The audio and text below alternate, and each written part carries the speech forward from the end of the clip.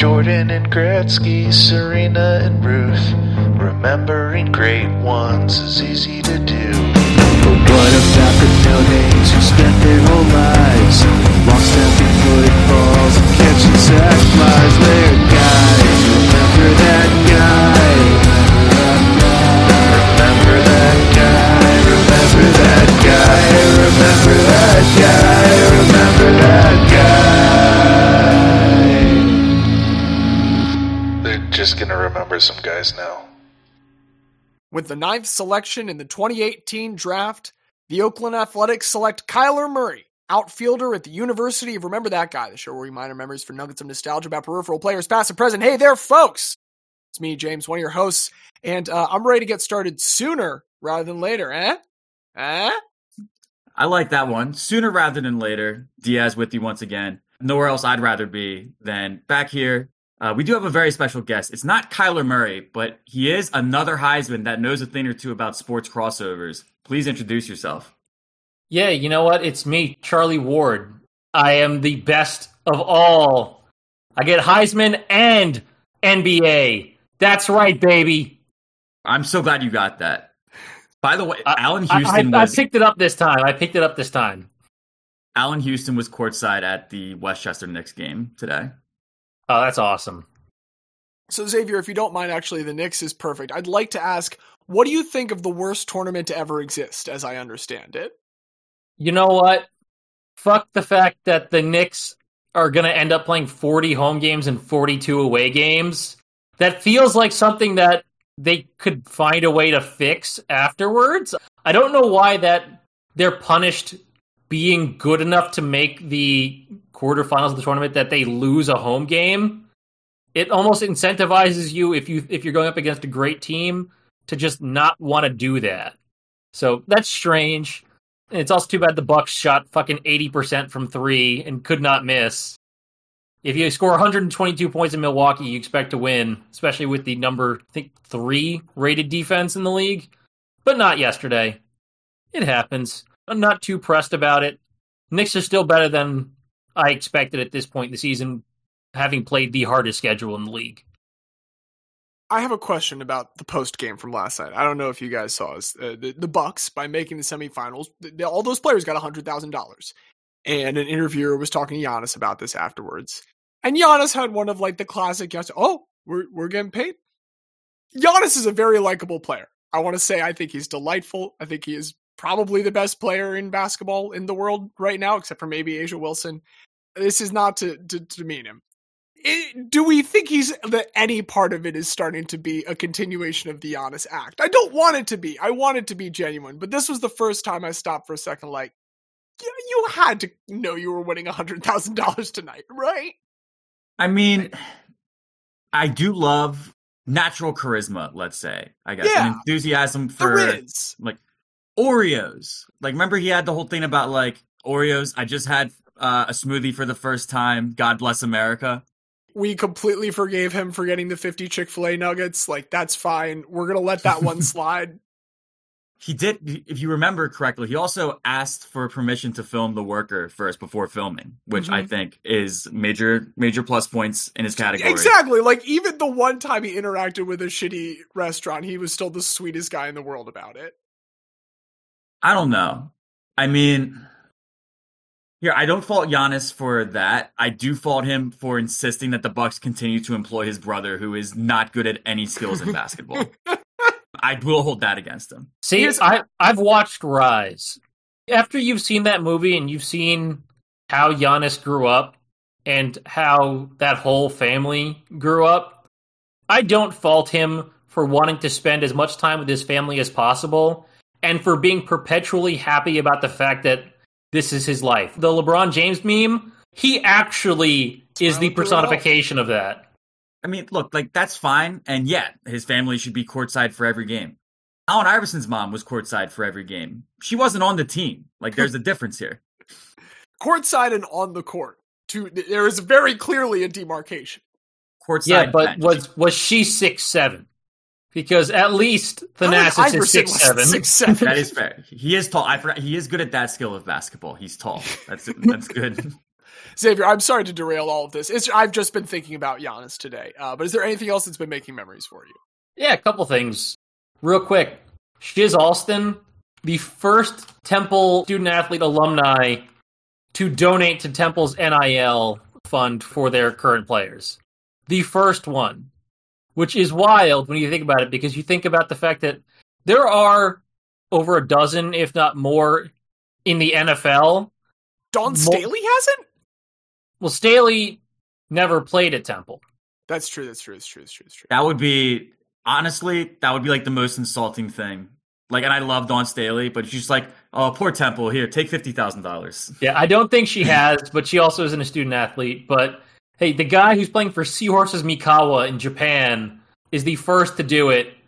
I read a big article last week about how just far behind the eight ball Temple is in NIL, and how it seems like Temple's leadership does not give a shit whatsoever. So fans have been trying to do it themselves and reach out to former players.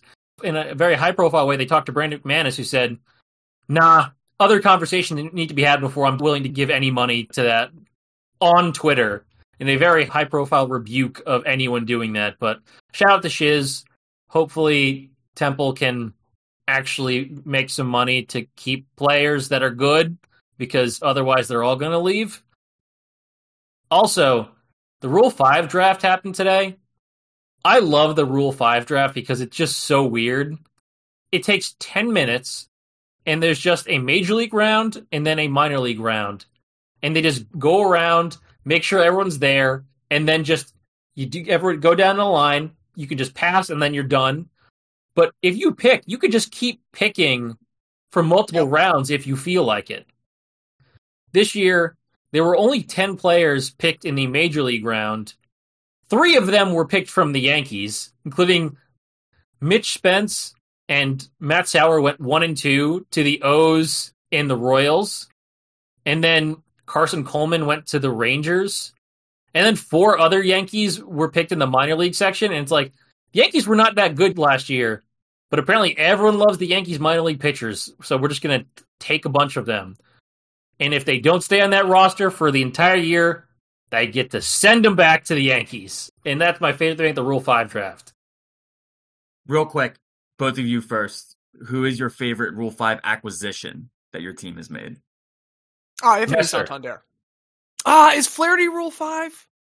It's not TJ McFarland, who is also a Rule 5 draft pick. He's great, but he's not up there. It is either Anthony Santander or Ryan Flaherty, if Ryan Flaherty is a Rule 5 draft pick.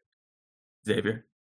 Weirdly enough, it's Nestor, who was picked by the Orioles and then sent back to us. So that's funny that that's what happened with Nestor, because for me, the answer is Shane Victorino, and I just had to look it up real quick to be sure. First of all, he was originally with the Dodgers. He was then Rule 5 drafted by the Padres. They sent him back to the Dodgers. The Phillies Rule 5 drafted him. They tried to send him back to the Dodgers, and the Dodgers said, no, you got to keep him now. Finders keepers. And then he went to AAA and he hit 310, and then he got promoted and won the World Series. What an incredibly silly draft. Also, it's very fun. What are the, what's the Rule 4 draft? What's the Rule 2 draft? I think the Rule 2 draft is the actual... That's the amateur draft. I think that's the amateur draft. I think that's what they call it. Draft. What's the Rule 1 draft? I don't know. We'll have to look amateur it up. Draft, We'll report back on this. this. We'll figure out what 1, 3, and 4 are and report back. Other than that, shout out to Arsenal beating Luton with another last-second Declan Rice winner, his second of the season. Arsenal have had 3 different winning goals in the 89th minute or later this season, along with others in the 86th and 84th. Their ability to score late has been extremely important for the team, and I've loved it. And last, have you two heard of Reza Baluchi? Can't say that I have. Any relation to Monica? So I just watched a little documentary about this guy. You'll probably know him when I say that he's the guy who tried to travel from Florida to Bermuda in a hamster ball, and the Coast Guard had to stop him and shoot it down. Yeah, and sink sure. it. No, I totally remember that very standard thing that we all remember. And then tried doing it again in a hamster wheel that also got it stopped by the Coast Guard. At this point, he has tried multiple bubble expeditions to Puerto Rico, Bermuda, New York, London, and gets stopped by the Coast Guard every single time, where they destroy things that he's put about $100,000 of money into. And I was like, I need to know more about this man. Turns out, so he's Iranian, came to America after being brutally assaulted by like Iran's National Guard for not being Muslim enough. Like literally the offense was like crimes against Islam for not being Muslim enough. He had been a cyclist on the Iranian national team, defected to Germany where he was a professional cycler in Germany, cycled through 55 different countries promoting world peace, came to the US in 2002, was granted political asylum, then started distance running, promoting world peace, ran from LA to Ground Zero after 9/11 as a stand against terrorism, and did all of these like peace runs that had like massive media attention in the early 2000s before disappearing for years and then coming back as a guy determined to solo his way to Bermuda in a bubble. I gotta give you credit, Xavier. I entered your larger explanation of him really feeling like, what the fuck is this guy expecting every time? Like, why is he doing this? I have come all the way around to like, why is anyone fucking stopping him? Why is the Coast Guard not escorting him as like the safety police?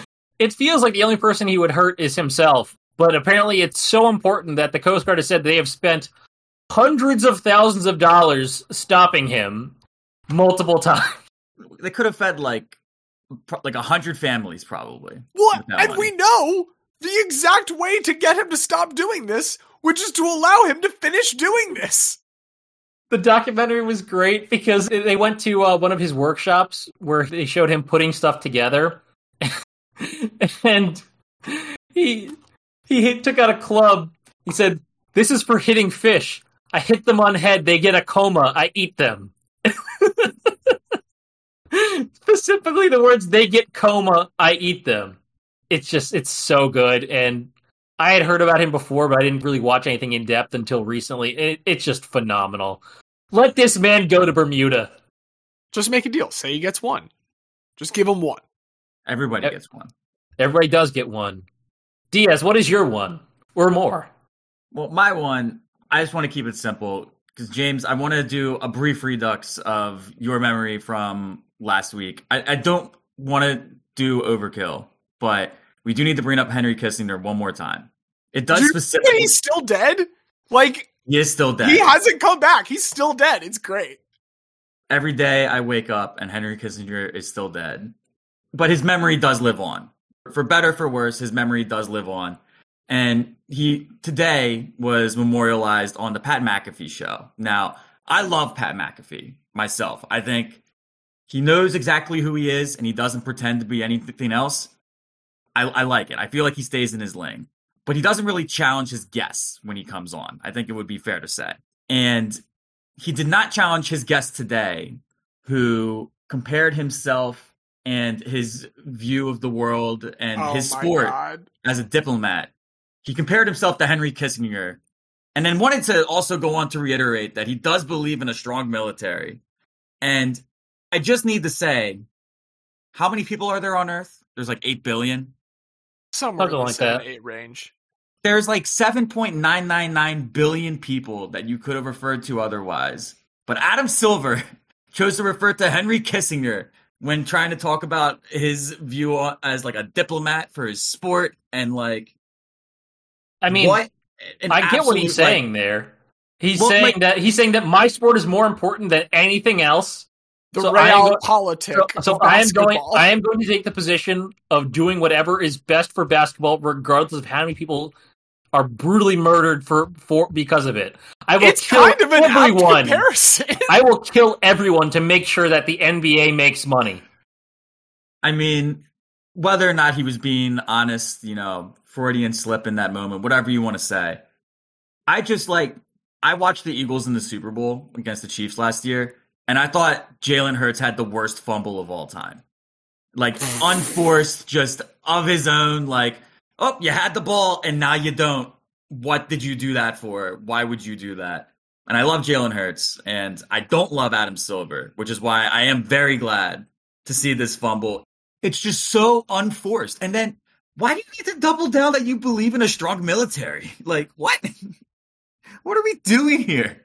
In case people thought he was too peace-loving for comparing himself to Henry Kissinger, the only thing I'll say about Adam Silver is I used to think when I was younger that the most reptilian-looking person associated with the NBA I would ever see was Chris Bosh. And then at one point I saw Adam Silver for the first time. I was like, well, They're twins. I honestly, it makes me rue the day that Mark Tatum, the current deputy commissioner, will eventually take over as commissioner, because like, I loved Adam Silver when he was just the fucking dork that came on and read the second round picks. It was like, hey, they're cheering him because he's not David Stern. What a nice little twist. Like, when you're like, defining characteristic is just not David Stern.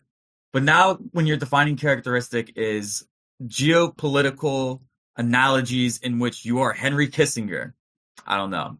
Hey, look, he the saw way. an open spot, he saw a vacancy, and he slithered on into it. It's in our continuing documentation of the worst commissioner in sports. We really got to give it to Adam Silver. He's dedicated. They're going to make so much money on the Seattle and Las Vegas expansion teams.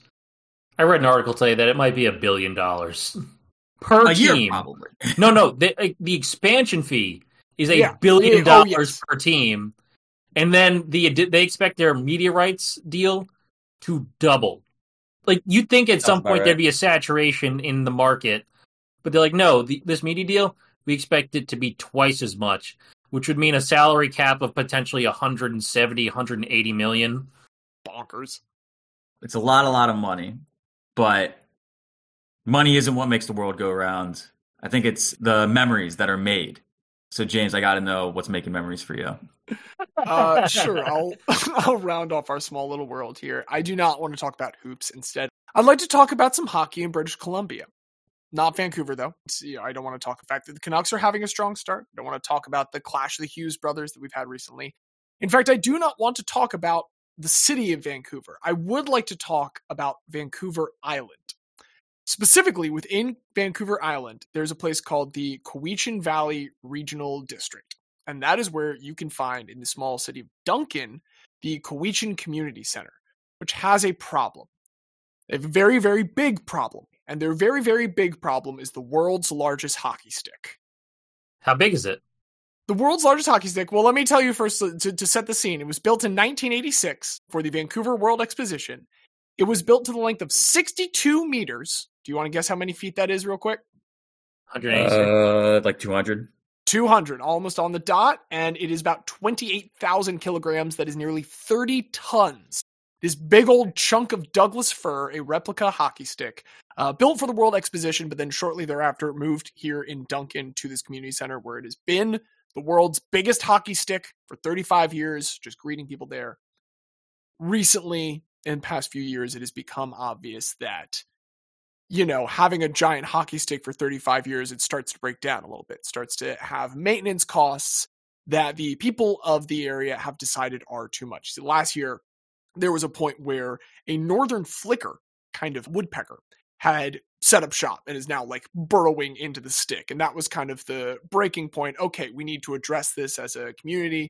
And so there was a voting initiative to determine what to do with this. Like, are we going to spend the 1.5 million as a municipality to do what we would need to do to set this up, or are we going to find something else with this stick? And about 70% of the population, sadly, did vote, no, we cannot appropriate that many funds, which means they're looking for an interested buyer. So if you are interested in owning the world's largest hockey stick, you can contact the good people of Duncan, British Columbia. I couldn't find a price listed anywhere, because I have to imagine they're willing to hand it off to anyone that will take it on and also pay the transporting fee. Something I should clarify. Were you to purchase this, you would have to do it pretty soon if you want to own the world's largest hockey stick, because you won't be able to own the world's largest hockey stick for too long. Because it was announced January 2023 that the town of Lockport, Illinois, they are currently building a small regional ice hockey rink, and they have announced that it will feature a 76.2 meter hockey stick. That is exactly 250 feet, which will make it the new world's largest hockey stick until it starts to break down in presumably the year 2060 or so. If any of us are still alive, we'll see what new hockey stick gets built then. Anyway, folks, if you'd like to crowdsource purchasing the world's largest hockey stick, you can find all of our links again at bit.ly/rememberthatguy, all one word, all lowercase. Real quick, I do want to say I still have not forgiven British Columbia for having Vancouver, the city, not be on Vancouver, the island, and then having their capital, Victoria, be on Vancouver, the island, and not having that one called Vancouver and the other one called Victoria. It's so simple. Switch the names. Have Vancouver be on Vancouver Island, and have the biggest city be the capital. Fucking annoying. Go. I hear none of this. Go Canucks, go. That's like how originally the island was San Juan and the city was Puerto Rico, which like actually made sense because it's like, oh yeah, it's like a beautiful place where we put our ships. It's very logical. And then they switched it around. A city being a port makes more sense than an entire island being a port. Right. Come on. But in fairness, the way America has treated Puerto Rico, well, we'll put all our shit down there. We just throw some toilet paper and paper towels around. It's fine. But that is not what we're here for today. Instead, we want to talk about some different hasty and rash choices made without necessarily thinking about the consequences. And Xavier, I think you've got an idea of how we can kind of parlay that into guys this week. That's true. I thought it'd be interesting to talk about guys where they did not want to go to a specific place, or people thought they did not want to go to a specific place, and tried to make it clear, hey, don't draft me. It's not going to go well. Don't do it. Don't waste your time. Don't waste my time. And, you know, we've seen some high-profile instances of this, one of the most famous being the Eli Manning and Phillip Rivers trade for each other when Eli was like, I'm not going to go to San Diego. John Elway, you know, refused to get drafted and said, fuck it, I'm going to go back to school. Thank you for avoiding what town he very much didn't want to go to, Xavier. I appreciate that. Bo Jackson, like, very high-profile-y, said, fuck you, Tampa Bay. I believe that you intentionally screwed my baseball college eligibility. I will not go there. And, you know, we had the Eric Lindros issue where he was so against going there, they traded him twice, and they had to have a league arbitrator decide what trade happened first to figure out who he would go to. But I'm glad that James started talking about hockey because we are going to stick with hockey. The Ottawa Senators came to the NHL as an expansion team in the 92-93 season, alongside the Tampa Bay Lightning. That season, the Lightning finished last in the division with 23 wins and 53 points. The Senators finished last in the league with 10 wins and 24 points. The next season, they added number 1 overall pick Alexander Daigle, and it was expected, you know, they'll make a bit of a jump with this new talent. They won 14 games and finished with 37 points, which is 20 behind the next worst team. There were 2 more expansion teams that year, the Florida Panthers and the Mighty Ducks of Anaheim, who finished with 83 and 71 points respectively. So this now second-year team, with the number 1 overall pick, finished nearly 40 points behind 2 new expansion teams. They are absolutely awful. 94-95, third season. This is the lockout-shortened season. Once again, rooted to the bottom. They have 9 wins this year, which is half of the next lowest team. After this year, they get the number 1 pick again.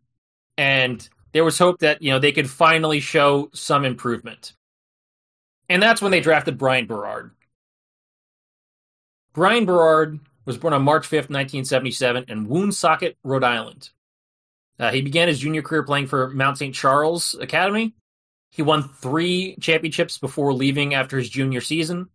He had some offers to go to the college route, Boston College, University of Maine, University of Michigan, but he wanted to go to the OHL instead. He thought it'd be a better pathway to the pros. So he gets drafted by the Detroit Junior Red Wings. And this first season, he wins the OHL championship. He puts up 75 points in 58 regular season games, 24 points in 21 playoff games. he makes the league's first All-Star team and was the league's Rookie of the Year, only the third defenseman in OHL history to ever get that honor. And this made him a perfect target for a Senators team that could not defend for shit. So, the Senators chose him number 1 overall, making him the first American to be drafted number 1 by a Canadian team. This would stand until Austin Matthews was drafted by the Leafs in 2016, but still, to this day, it's just those two. At the time, a lot of outside observers in hockey media thought that Berard, as an American, would refuse to report to a Canadian team, and thought that the Senators made a massive mistake in drafting him over Canadian defenseman Wade Redden, who went number 2 to the Islanders. But Berard did report. He later said, quote, "I think a lot of people thought that this cocky, arrogant American didn't want to play in Canada, and that's not true at all." So you might be wondering where I'm going here, because in a twist of fate, it seems the Senators did not actually want Berard and had bought into the rumors of him not wanting them either. What? The Senators were not interested in winning that year. Everyone thought that, all right, it's been long enough, they should be trying to win. Turns out, they had decided ahead of time they were going to tank again and essentially signed off on just not trying this whole season. So they picked a guy who they thought wasn't going to come so they could stay terrible. Who was, if I may, who's the prize that they think they're going to tank for this next year? I think it was more of just the fact that they thought they were not good enough in general. The person they picked number 1 overall the next year, because they do get the number 1 pick as the second in a row, was Chris Phillips, another defenseman, this one being a Canadian. So they just went defense back-to-back years the number 1 overall pick. What's the play here? So, one of the things about the Ottawa Senators in this time is that they were being extremely mismanaged. There's a reason why they were bad for so long when other expansion teams came in and had success well before the Sens ever got some. So when Berard showed up to Canada to, report, they scrambled to try and figure something out. So what do you think they did? Traded him? They told him to fuck off back to America. So they told him, hey, here's your contract offer. It's way less than any other number 1 pick has ever gotten. We are essentially intentionally lowballing you to try to get you to go away. Rightfully, he does not sign that deal. So they say, all right, go back to America and stay in the OHL. So he's like, oh, okay, I guess I'll do that.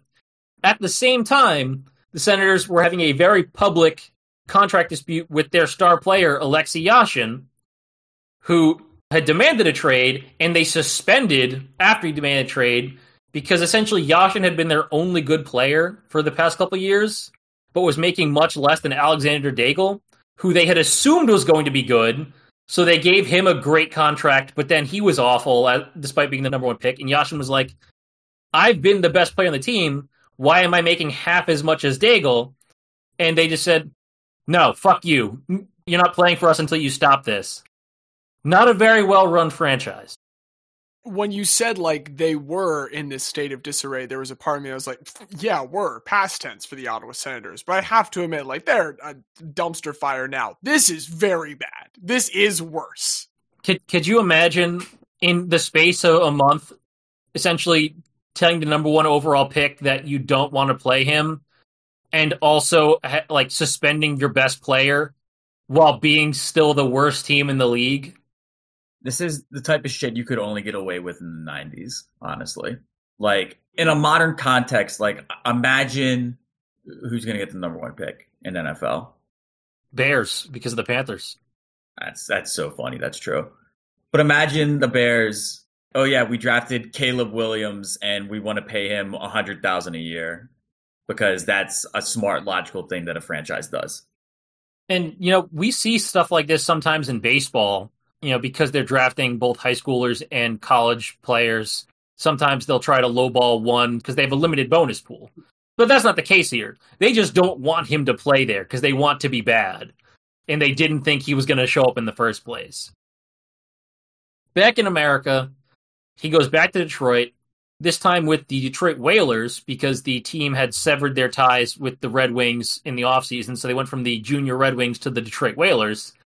And he's great again. Puts up 89 points in 56 games. All-star team again. And it's just, hey, this number one overall pick, who's really, really good, is just chilling in the OHL because his NHL team doesn't want to play him. Because he's been pretty, he hasn't really spoken up about this at this point until finally in January, with the Senators saying, nope, we're still not going to offer you a deal. We're still not going to play you. He finally requested a trade. And what did the Senators do? They immediately leaked to the media, see, this is the vindication. He never wanted to play in Canada in the first place. He's a bad guy who hates Ottawa. And the Canadian media ate it up.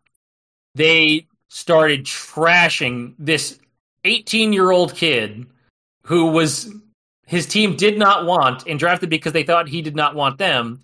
They were just destroying him in the Canadian press.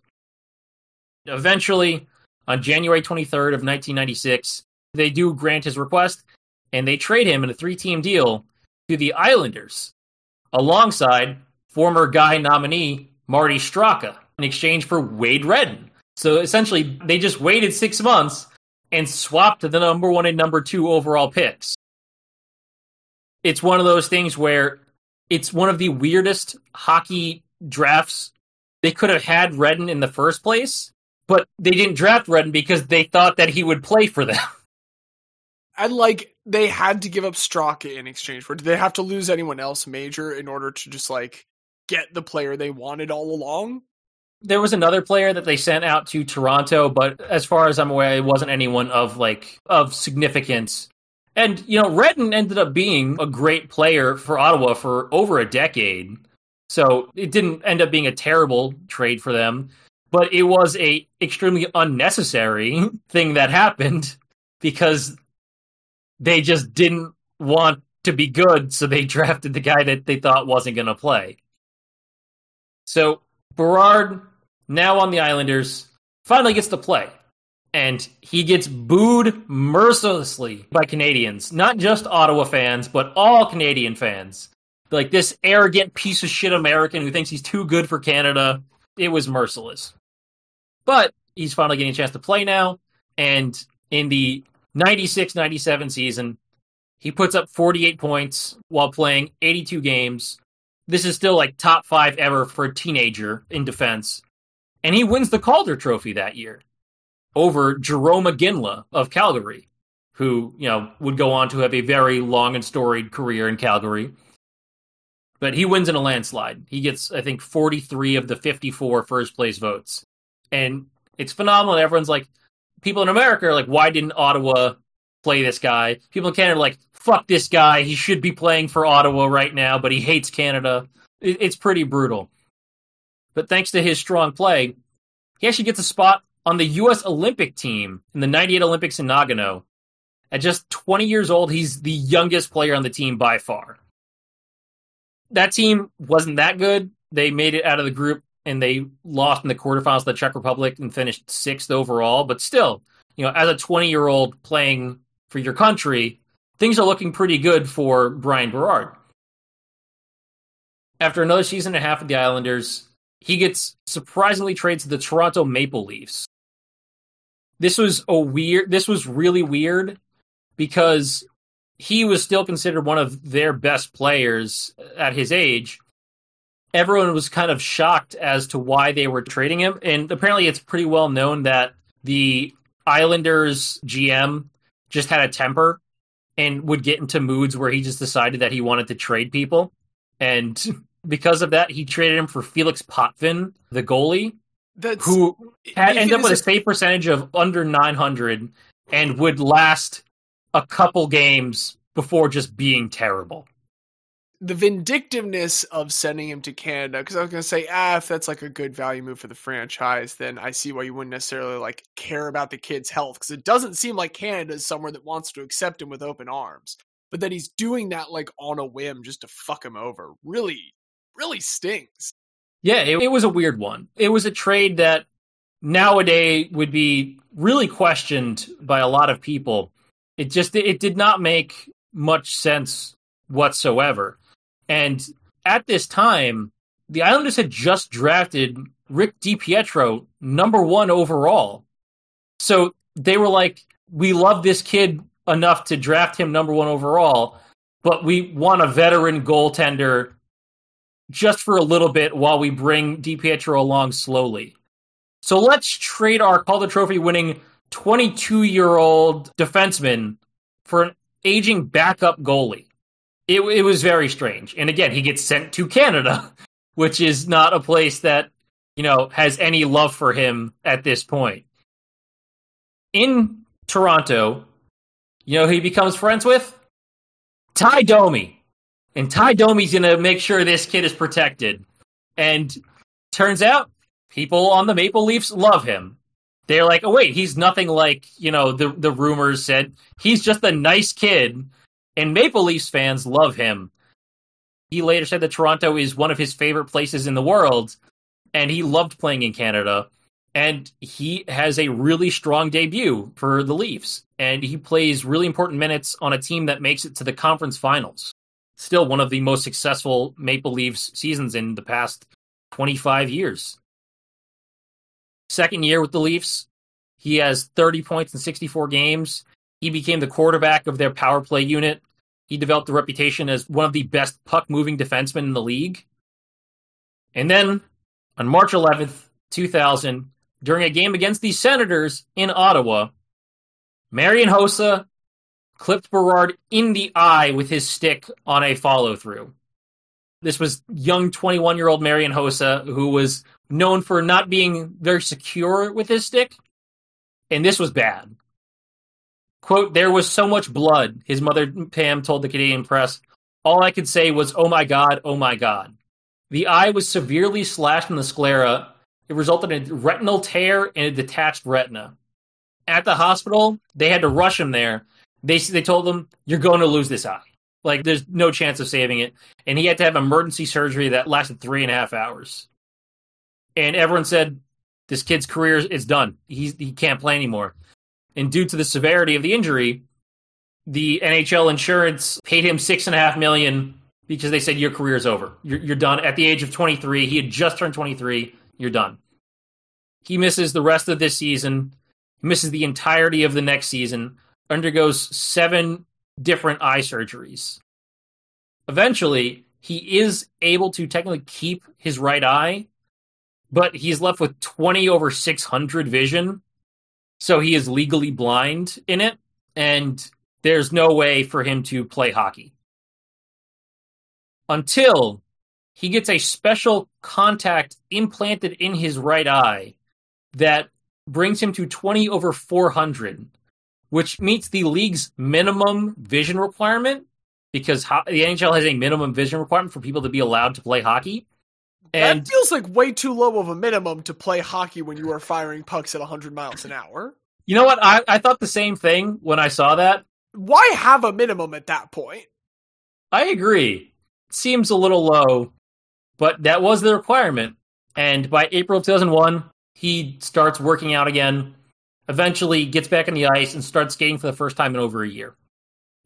He then gets a call from Herb Brooks because, Herb, still coaching U.S. team, knows him from the 98 team, and said, hey, we want you to come out to Colorado, train with us for a bit. And so he goes out to Colorado, and he trains with the U.S. team that were getting ready for the 2002 Salt Lake Olympics. He's there for a bit, working with the guys, and some teams are like, maybe he can play still. Again, he's only 24 at this point, and only a couple of years removed from Calder Trophy, but also still legally blind in one eye. They tested him, and he has no peripheral vision on the right side. He cannot see anything to the side, which, not good in a sport like hockey. At least by this time, they were pretty much getting rid of the blindside hits, though. Like, they were penalizing them, at least, at this point. A bit. It's still 2002, so there's still a lot going on. You could probably still get hurt pretty bad. But, despite this, the Leafs are like, hey, we still love you, would really want you to come back.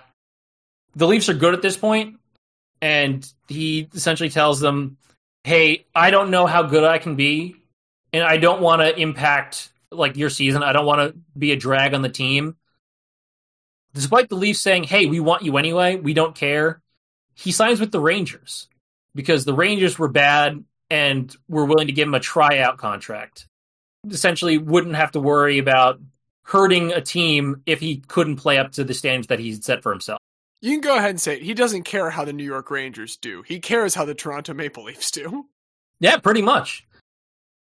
He wanted to play so badly that he gave back the $2 million that was left from his injury settlement because that was conditioned on him not playing again.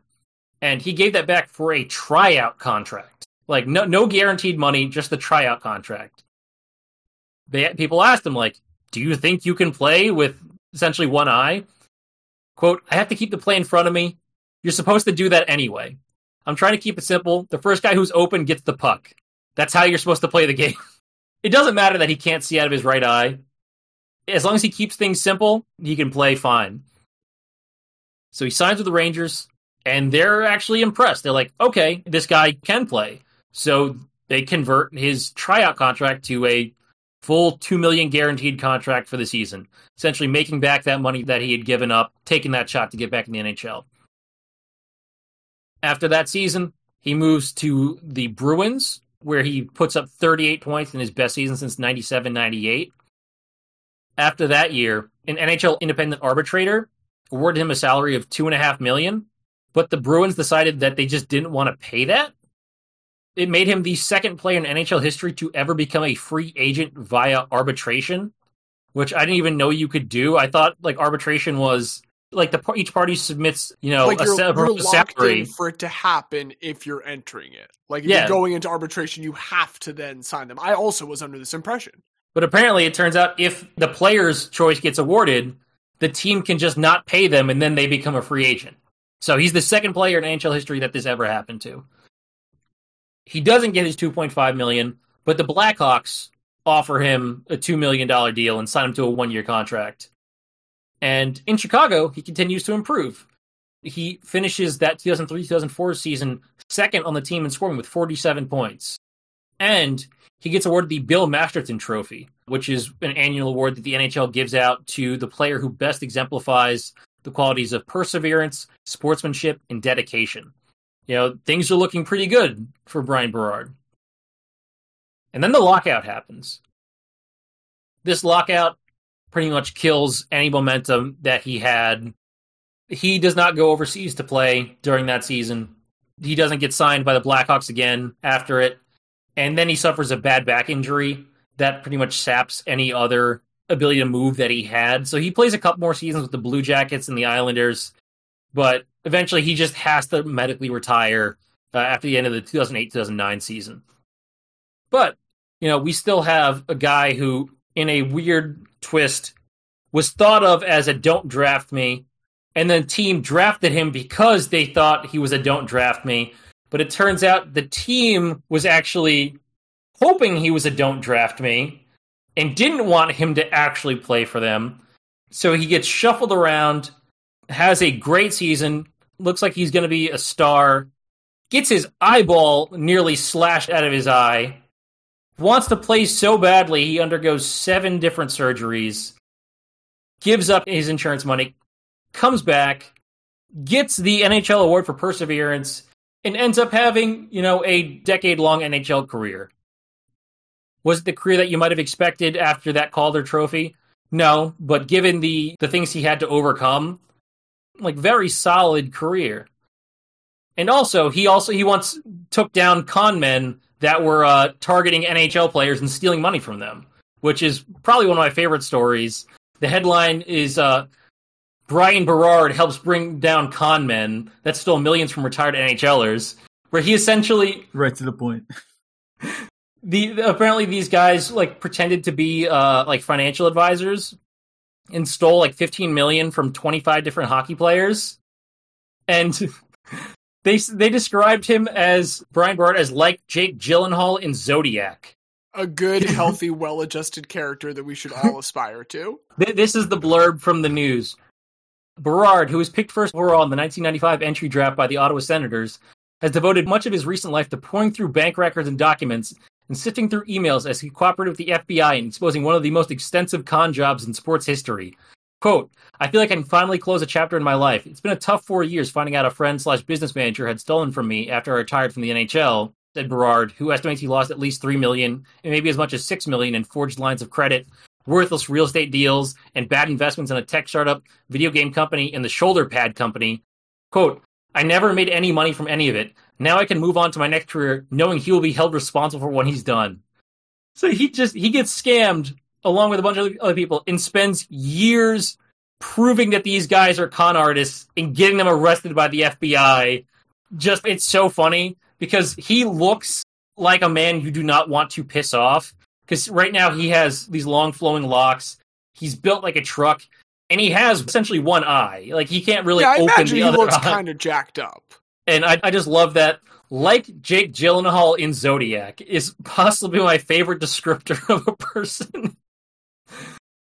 I just really like Brian Berard, and I like the twist on the "Don't You Dare Draft Me," where the team was hoping he was a "Don't You Dare Draft Me," and essentially played him off as a villain to hide their own incompetence. Very interesting to present a twist interpretation on a category that you brought to the show. A very galaxy-brained approach, and I have to tip my cap to it. Yeah, you M. know Night what? Shyamalan bows at the altar. It fits the category, and I just thought it was the most interesting story, and I really wanted to talk about it.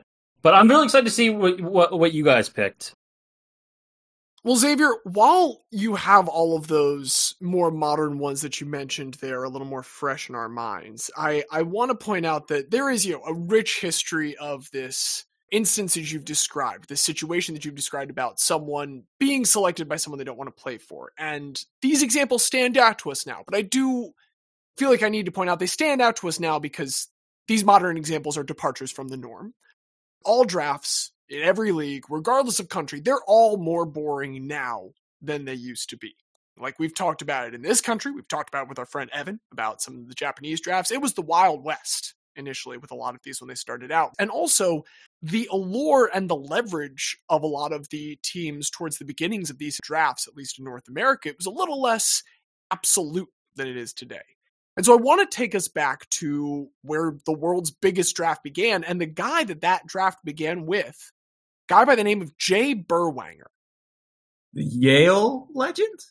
Not Yale, but we will talk about plenty of those old-fashioned college powerhouses. Don't try and guess now, because I promise there's some delightful schools that we will talk about in their dominant football performances at the time. To do that, though, we can't start with that draft. We do have to take it a little bit further back to March 19th, 1914, where in Dubuque, Iowa, John and Polly Berwanger welcomed their son, Jay. I should say his name is John Jacob Jingleheimer Schmidt. No, his name is John Jacob Berwanger, but they do call him Jay very early on. He's one of 5 kids, and, dad's taking care of the family. He's a blacksmith. I will admit this is much later than I thought you could still be really making a living as a blacksmith. And I say that as someone who works at a museum with a volunteer blacksmith. Didn't know that you could still be making money for that in the 1920s, but there we are. And as they're growing up, Jay takes to all kinds of sports all throughout school. In Dubuque High, he's a very good wrestler. He's a big track star, but above all, he is an all-state halfback in football. And even in the 1930s, that is what all of the big schools want to recruit him for. And the schools coming at him at this time in Iowa, it's a lot of the classic Big Ten powerhouses. Because the Big Ten is sort of around at this time. The Big Ten is one of the oldest conferences. It was created here initially in this Great Lakes cradle of football. In 1895, the president of Purdue saw that football was dying, quote unquote, at the time. There was this crumbling image of the sport as people were dying during the game. And so he decided to get together with some other school presidents, athletic directors, representatives, and set up some more regulations to try and improve this image and maintain the sport's life, really. So they set up the Intercollegiate Conference of Faculty Representatives. And as the numbers stabilize over the next 40 years, eventually through different iterations, it comes to be known as the Big Ten. And like I said, all of the usual powerhouses are looking at it. We've got Michigan, we've got Minnesota, his home state of Iowa, of course, Purdue, Northwestern. But he selects another founding powerhouse member. He does something I was not able to do, which is be accepted by the University of Chicago. Maroons! The only school that did not take me when I was applying to colleges, the University of Chicago, does indeed welcome Jay Burrow into their ranks as a Maroon. And while this is like a joke now, legitimately, they had been a powerhouse for 40 years, the entire time under a coach by the name of Amos Alonzo Stagg, with 2 G's, who during that time had also at times been the baseball coach, the track coach, the basketball coach, and the athletic director. Stagg is a legend. The Division III championship still named after him. It is, and it's not the only thing that's named after Stagg, because, again, he builds a long career here. He actually starts with the Chicago Goldenrods, except their jerseys get too dirty, and so along with like a poll from students and stuff, decide, okay, we're going to be the Maroons now. He's won multiple national titles, wins one in 1913, the same year that they changed the name of the stadium to Stagg Field. And then, like Clarence Gaines, he coaches for another 20 years in the stadium named after him. But eventually, he is forced to hang it up by the school president at the time. He's just like, hey, man, you're too old. And the mantle's going to be taken by 2 guys, a star coach and a star player. The player is Jay, who even in this early kind of positionless football is a total Swiss Army knife. Taysom Hill, eat your heart out. He is the play caller. He's the halfback. He is occasionally passing when they actually do pass, which is not super common, but he will. He'll also run blocking as a fullback often. He is 3-down linebacker on defense. The reason that he's the 3-down linebacker is because on the 4th down, well, he has to serve as the punt return specialist, obviously, which also coincides really well with the fact that he is the kickoff and punt specialist on their side with his foot. So literally does everything for the University of Chicago team. And he's doing it under the coach, who is now also helping him take up this mantle, Clark Shaughnessy. This guy is often credited as the founder of the T-bone formation and the forward pass.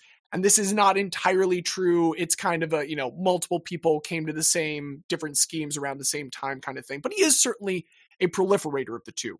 And so Burwanger and Shaughnessy, they have come together here with the Maroons, ready to make some noise. And in 1933, that noise is a bit of a whimper. It is bookended by a couple of shouts.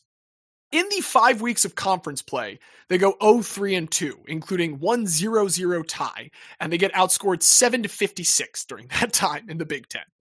But they do win their bookending 3 non-conference games by a combined score of 111-0, including a 39-0 season opener over Dartmouth. They're still independent. There's not even an Ivy League at this time. Like, this is an archaic sport that we are talking about. The next year starts off a lot better. They're 4-0 with 2 wins over conference foes this time, Indiana and Michigan. In that Michigan game, a player on defense tackles Jay Burwanger on one play, and he gets a bloody cut on his face. And it's not too gnarly. This is not a situation like we just had in Xavier's story. In fact, this player keeps playing on, but he does get a little scar from it. And this guy, for years afterwards, anytime he's shaving and he sees this small facial scar that he has from Jay Burwanger, he goes back and thinks of him. This person is future President Gerald Ford. Beg your Let's go let pardon? that sink in for 1 sec. That's fun. So yeah, after he scars Gerald Ford forever, they finish 0-4 down the stretch. Technically, I guess their 4-4 record this year is identical to their 3-3-2 record the year before. Like, it is a 500 record, right? Not the same. It should be said that those records, like, they do not reflect the perception of Burwanger, though. Like, he is referred to as a one-man football team. Papers are talking about him being the idol of millions who cheer for the underdog. In one Iowa reporter's accounting of it, if you gave Jay a pair of shoes and the Minnesota line, he'd be the All-American team. He transcends this team in fame. He's earning nicknames like Genius of the Gridiron, the one I already mentioned, the one-man football team, the Man in the Iron Mask. This is because his helmet has a metal face guard. Crazy idea, I know. He did adopt that after breaking his nose twice. I was like, I'm going to start putting something on this football helmet here, because again, I'm the only person the other team is looking for. He is also referred to as the Flying Dutchman. He's of German heritage. There's no particular reason for this other than the fact that people think Burwanger sounds vaguely Dutch. But he is a star. The next year, his senior season, they do lose to the Big Sixes, Nebraska and Lincoln. Win the next 2 games, take a tough loss then to Purdue, but they're 2-2 at the half. They have their last 3 games at Stag. These are going to be his final games as a University of Chicago player at Stag Field. A 13-7 win over Wisconsin, a brutal 13-20 loss to the Ohio State, and a 24-0 drubbing. Means that they do end his Stag Field career on a 2-game skid. That was against Indiana, by the way. However, they do hit the road for one final game of the season. The final game of Jay Berwanger's college career. It is at Memorial Stadium versus the University of Illinois. And late in the game, Berwanger is set to receive the punt. Catches it right at midfield. There's not a lot of good newspaper recollection over what this return looked like. But we can imagine a bit of stumbling, a bit of rumbling. I can tell you it ends with a 49-yard return altogether to bring them to the 1-yard line after he returns this punt. He then plunges in from the 1-yard line for the touchdown. And then, after doing everything on special teams and offense at this point, he does also kick the extra point, which gives them a 7-6 win in the final minute of the game for his final game-minute experience in college football altogether. What a finish for Jay Berwanger. Bring back old school football. Bring back, look, this podcast loves Justin Tucker. This podcast loves Jake Elliott.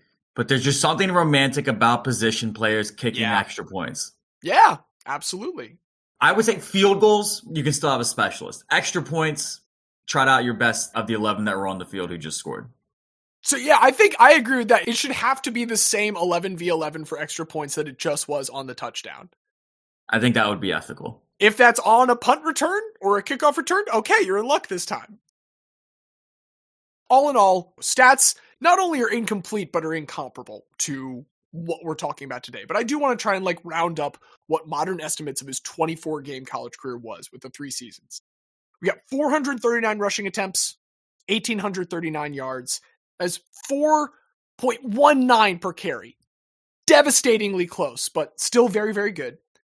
In his 50 successful passes in 148 attempts, he does throw for 921 yards, which is pretty good per completion. We don't need to talk about per attempt.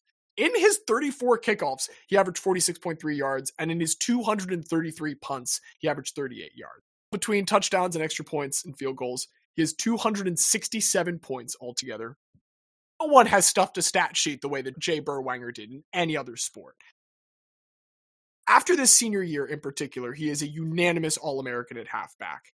He is the only Maroon to receive any votes whatsoever at any of the All-American positions. So truly a one-man team. The Chicago Tribune awards him the Silver Football as the top Big Ten player. And he is also voted the top athlete overall in the conference as a whole. This is the second straight year that he did so. It was much closer this time, but it was still a convincing win over a one-man track team of Jesse Owens at The Ohio State University. Incredible. So I want to also just say for a second, the article about him beating Owens, it's right next to, on the original, December 6th, 1935 newspaper, the quote-unquote Ivy League schools tearing down goalposts, and they suggest removing goalposts altogether. One coach is just you can't eliminate field goals and extra points. This is the quote. We want to keep the foot in football. I just thought that was delightful. The month before that, though, he had gotten another big honor. He had received a telegram from New York City where the Downtown Athletic Club was set to hand out for the very first time the Downtown Athletic Club trophy. And this was going to be awarded in football to the most valuable player east of the Mississippi. There were 4 total finalists. This is where, truly we're going to talk about some of the fun schools. We had Army's Monk Meyer. He is one of the 4 finalists for this. Princeton's Pepper Constable. And the star of the Notre Dame team, William Shakespeare. No way. I swear to God, William Shakespeare. We used to be a great country. We used to be a proper fucking country. Those are 3 of the 4 finalists. The other finalist is the one that wins it. It is University of Chicago's Jay Berwanger. He arrives in New York. He's handed this trophy by one John Heisman. He is the only person to ever meet John Heisman when receiving this award because John Heisman would actually pass away the following October.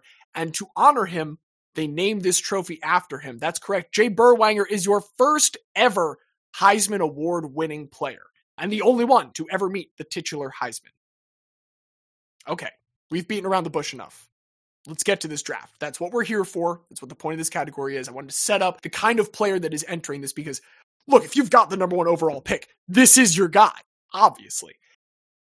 This is a very early draft because for decades, like, pro ball had lagged behind college ball in a big way. You know, the Big Ten and the precedent to the SEC, they've been around for decades before even like the NFL that the NFL claims by saying it's the 100th year, however many years ago. Like that technical NFL hasn't even started by that point. It is starting to become a big business now. This period right here in the early mid-30s is really the first time it's catching up in attendance with college ball. And as the money increases, bidding wars for players are starting up. And so the owners realize, you know, if we do this, the players get more money, not us. And so for that greedy reason, they do decide to institute the first ever North American sports draft entirely, the NFL draft. And on a whim, they decide, yeah, we'll just do it in reverse order of record last year. Which means on February 8th, 1936, thanks to their 2-9 finish the year before, the Philadelphia Eagles are sitting in the Philadelphia Ritz-Carlton, where this is happening, with the number 1 overall pick in their hands. And again, if it's a question about talent, there is no question. It is Jay Berwanger. However, much like the Ottawa Senators earlier, like they're concerned about things outside of just talent. A lot of players at this point are making about $50 a game, which is about $1,000 in modern day times. Not a whole lot.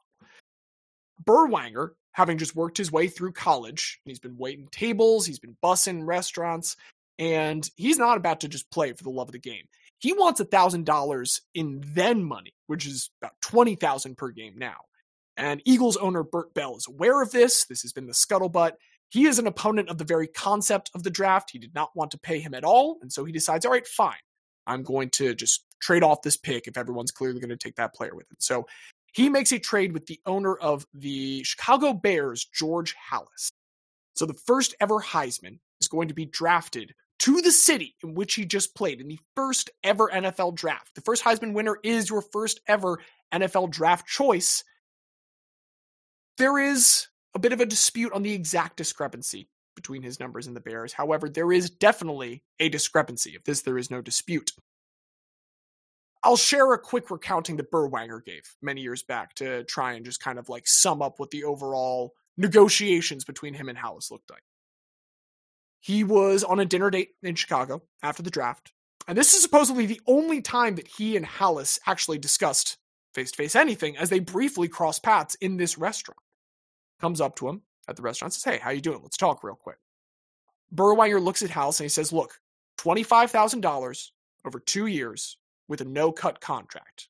$12,500 a year, a little bit more than $1,000 per game, as people had expected. The reported numbers of what the Bears had offered were close. There is some question as to whether they offered 2 years. There's some question as to whether they offered a contract. And there was some difference in money, certainly. But all of that, Halas just decides in that moment, while he's talking to the restaurant, that's too steep for him. And so they amicably, by all reports, shake hands, part ways. And he wishes Jay and his date a fond farewell, as Jay Berwanger says. And that's pretty much the end of negotiations. He does not play for the Bears. In fact, he does not play for any professional football team whatsoever. There is another factor to this.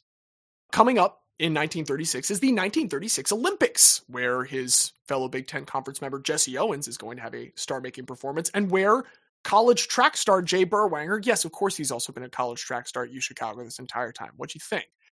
He wants to compete in the decathlon at the 1936 Olympics, and if he signs with a pro football team, he won't be able to compete in the decathlon. He'll lose his amateur status, and there's just not enough of a financial reason for him to go join the Bears if it means foregoing this. And he also has said in some interviews, like, I was class president at the time, which is absolutely true. He's a very good student. He wanted to graduate with his business degree. And so he just doesn't do it. He doesn't actually make the 1936 Olympics, unfortunately, but still has the chance to try out for it. With all that fame, he stays in the sport for a while. He's going to be a coach with his alma mater from 36 to 39.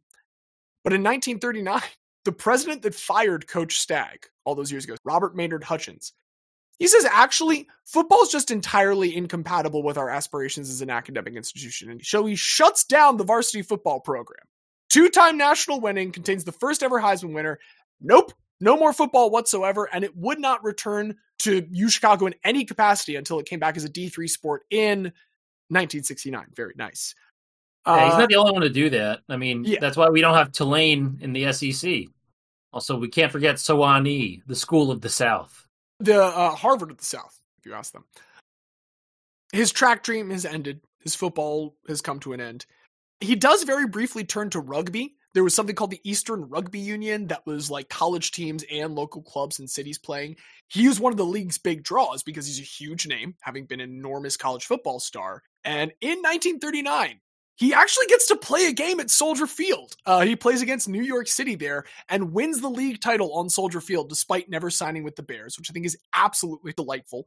And the league lasts up until December 7th, 1941, which is a day that will live forever in infamy, one might say. That is Pearl Harbor. He goes and joins the Navy during World War II.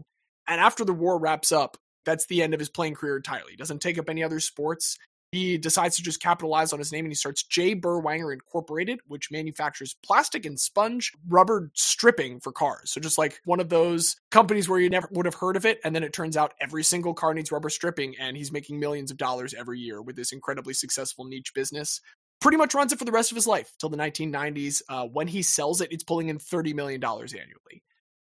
And like all throughout this time, he serves as an official. He refs games for the NCAA, the Big Ten specifically. He's met many Heisman winners. He's met presidents. He had a reunion once with Gerald Ford, of course. He didn't really mind that his life moved past the sport that he loved with all this. As he said, there was no money in pro football back then and very little future. And so he just started a family with his first wife. He later passes away, and his second wife with stepchildren. He just kind of becomes another guy. But like, if there wasn't a place for him in the future of the sport, it is so important, I think, to point out that his place in the past is very secure. In 1954, he and John Heisman are both part of the massive class that goes into the College Football Hall of Fame at that time. This Heisman Trophy, I do just want to mention the first one ever, like this historic artifact. It was used as a doorstop by his aunt for many, many years, but it is now properly preserved. The real one, there's a real one and a replica. I believe the real one has ended up in his high school in Dubuque, and the replica has ended up at UChicago. Some sources I found online said it was flipped. I choose to believe he'd give it to Dubuque. Like a lot of these draft projections that we might think of when we think of this larger category, they involve a lot of enmity and ire. And I love that this one doesn't have it. It's just a really good comparison point between like what exists now and what existed then. You think about this UChicago star, this Big Ten incandescent MVP who rejects being the first overall pick in the NFL to, a massive team. He could have fully changed the fortunes of the Bears or the Eagles, but there just wasn't money in it at this time. And it's an incredible sliding door, something that I know we come to a lot. And the sport itself, it has changed immensely. Plenty of the things have changed in it, but guys never change. And that is why this week I submit to you, Jay Burwanger. Geisman? And the Maroons. Yeah. It's a Jay Burbanger. That was great. Xavier disagrees. Xavier has exited the show. It is just back to the two hosts now. We're gonna have to get another special guest. It took 110 or something episodes. I've left more times than that due to terrible puns. Well, instead of terrible puns, allow me to indulge you in one last guy to consider for this week. Real quick, I just want to tear through a few food items. The guy that I want to talk about today, he really, really, really didn't want to get drafted by this one certain team. And he thought that if he self-sabotaged and got really fat really fast, they just wouldn't draft him. Over a span of 48 hours. Well, first, let's start with the first day. He began his day at Denny's, where he had 2 Grand Slam breakfasts, which, for those of you who don't know, is 6 pancakes, bacon, there's some hash browns in there, adds up to about 1,700 calories. Chase this with a vanilla milkshake. For lunch, He went to a couple spots. First, he went to KFC, got a whole bucket. Then he went to Red Lobster. He ordered half the menu there. He got 2 fish fillets at McDonald's. He got a large fry. A Diet Coke, though. You got to watch that sugar intake. Yeah, got to care about your figure. And especially, you got to save room because then for dinner, you're going to end up at a steakhouse. You're going to get 48-ounce T-bone, a baked potato, and of course, how can you pick just one dessert? You got to get 3. 3? Oh, 3. Okay. You got 3 desserts. Also throw in about 12 to 20 beers throughout the day as he's doing this as well. And then let's run that back the next day. Molly Schuyler's like, all right, cool. What you got next? I'm feeling sick just thinking about this. This man put on 20 pounds in 2 days. And he thought for a second he might have pulled it off. But when that fateful day came in the 1984 NBA draft, the round mound of rebound was unsuccessful. And he was drafted to the Philadelphia 76ers. We need to talk about Charles Barkley today. Charles Barkley. Okay. I've prepared myself mentally for Xavier to have yet another fight about who does and does not constitute a guy. It's fine. I don't have to get into this because we already know that I'm not going to vote for Charles Barkley. I'm going to go back and I'm just going to... One of the most popular NBA players of all time. I'm going to go ahead and just copy and paste Xavier's argument from the Nick Foles. And I'm just going to Control F, find Nick Foles' name, replace it with Charles Barkley. We know what his input is, Diaz. It's time to hear the story first. Hey, to be fair, that one was more Philly specific. This is literal all sports in general, but I do want to hear about it because putting on 20 pounds in 2 days is hilarious. Look, we'll get into it more in depth a little bit later. For now, all I'm going to say is, if we deny that a guy can be great, then are we not limiting what a guy can be? I believe a guy can be great. Don't fence me in, Xavier. We'll save the arguing for a little later. For now, we'll start with his date of birth, February 20th, 1963. Famously, Charles Barkley is from Alabama, grew up in Leeds, Alabama, which is very different from Leeds, England. I did come to find out. While in Leeds, he had a little bit of turmoil early on in his life. His parents got divorced. He would go on to live with his mom, who got remarried. His stepfather died when he was 11. He had a little brother, Daryl, that passed away as an infant. Not an easy life for young Charles, but what he did have was basketball. Loved to play it, but he had a big man's game and a little man's body. Obviously, we know this to be the case with him in the NBA, but as a junior, he was only 5'10", but he was still trying to play as like a low post player. So at 5'10", 220, he didn't make varsity as a junior. When he came back for senior year, thankfully he had a growth spurt over the summer. He grew to 6'4". Now he's a behemoth on that low block in the high school basketball game. Averaged 19.1 points a game and 17.9 rebounds per game. And he led his team to a 26-3 record en route to the state semifinals. They did not make the state tournament the year prior. But Charles Barkley grew 6 inches and came in like a bat out of hell and said, God damn it, let's go win. We're making it this year. We all know how much of a difference 6 inches makes. It can be all the difference in the world. And the whole year, like to Charles, this is the pinnacle of what he could have ever imagined basketball would be. He was not on any college scouts' radars at all, even throughout his entire senior season, putting up these stats, powering this team. It's kind of like this cute little story of this kid that had a growth spurt. The top recruit in the state of Alabama that year was a guy by the name of Bobby Lee Hurt. Of course, Bobby Lee is the best basketball prospect in early 1980s Alabama. Auburn, of course, they're going to send somebody out to go watch this game. Let's see if we can, put up the walls and retain this top Alabama prospect. Sonny Smith was the head coach of Auburn University, and when his assistant reported back from the game, he said, how Bobby Lee Hurt look? He's like, look, Bobby looked fine, but I got to tell you, I saw a kid, this is the direct quote, there's a fat guy who can play like the wind. Hell yeah. Love a chubby athlete. Very quickly, Auburn recognizes, nobody's recruiting. Okay, well, shit, we got a scholarship. Why don't you come here? And so he goes to Auburn. He's immediately a force because, obviously, across all sports, I think it can be said, we all love a fat guy, right? Whenever a fat guy does something athletic, it inspires something within all of us. It really hits home. He's instantly a crowd favorite for Auburn. High flying blocks, high flying dunks. Even though he played as the center, he would often get the rebound and then be like, yeah, I'm playing as the center, but I'm also 6'4" and way faster than any of these gangly 7-foot Mark Eaton looking motherfucking centers that they had back then. So a frequent play he does is he gets the rebound, comes all the way down, jams it. It makes for a lot of good highlights and some good individual honors. He makes all SEC first team all 3 years that he plays at Auburn.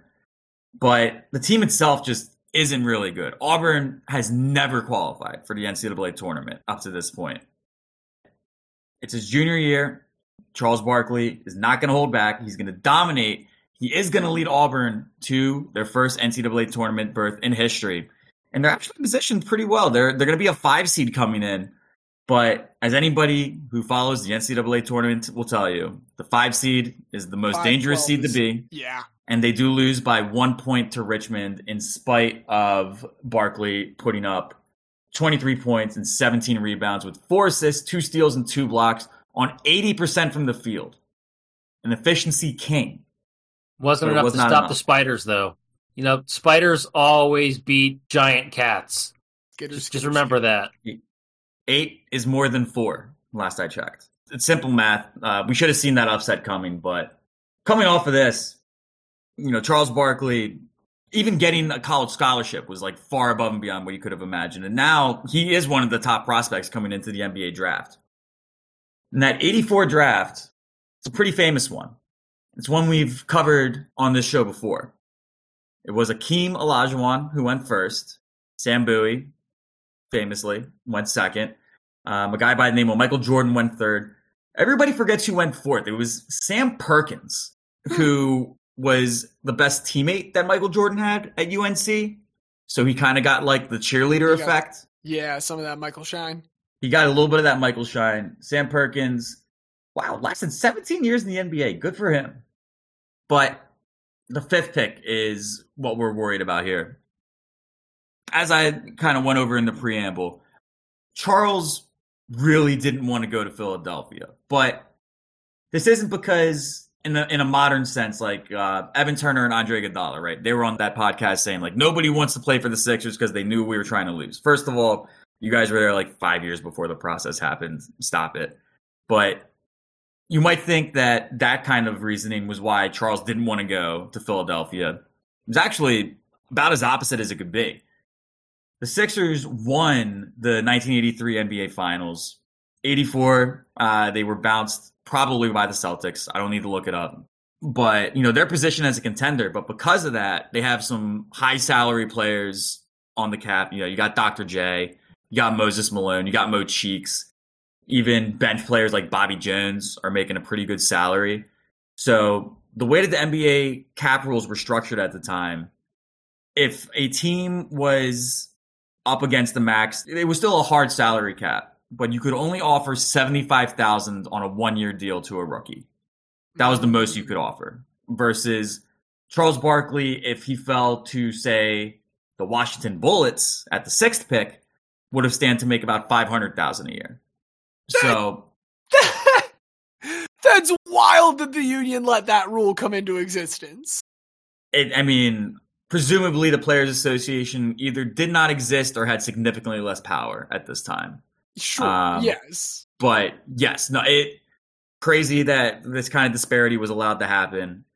That, of course, famously leads to Charles Barkley gorging himself over that 48-hour span, an obscene amount of food.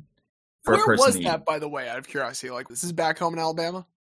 No, so this was in the lead up to like NBA draft weekend. So, you know, the players are in town, they're getting their physicals, they're getting weighed. So like he knew this was gonna be a thing. Like, I'm gonna go to this weigh-in and I'm gonna have some questions. So one person in particular had questions was Howard Katz, the Sixers owner, because it was kind of expected the top 4 was gonna go the way it was. And Charles Barkley was the highest upside pick at 5. When he saw him, he just grabbed me and said, what the hell's wrong with you? Are you fat, lazy, or just stupid? And he hasn't even drafted him yet. This is still like a guy who is coming out of college and is in the NBA draft. This and is might like a get drafted by the 21-year-old child being spoken to. Yes. And, Charles is kind of thinking like, I think it might have worked. I think I might just slip on down to Washington. But the Sixers call his bluff, and they draft him, and they bring him in. When he first got to Philadelphia, it's really an interaction with Moses Malone that Charles Barkley thanks the most, because his first day, he's walking around all mopey, not really saying anything to anybody. Fuck, I can't believe, I came out a year early. Like, I could have gone back to Auburn for my senior year, and I'm only gonna make $75,000. Like, fuck this. And Moses Malone grabbed him and basically gave him the come to Jesus talk of like, you can fucking feel sorry for yourself if you want to. Like, this is a championship team. This is a team that can win a championship.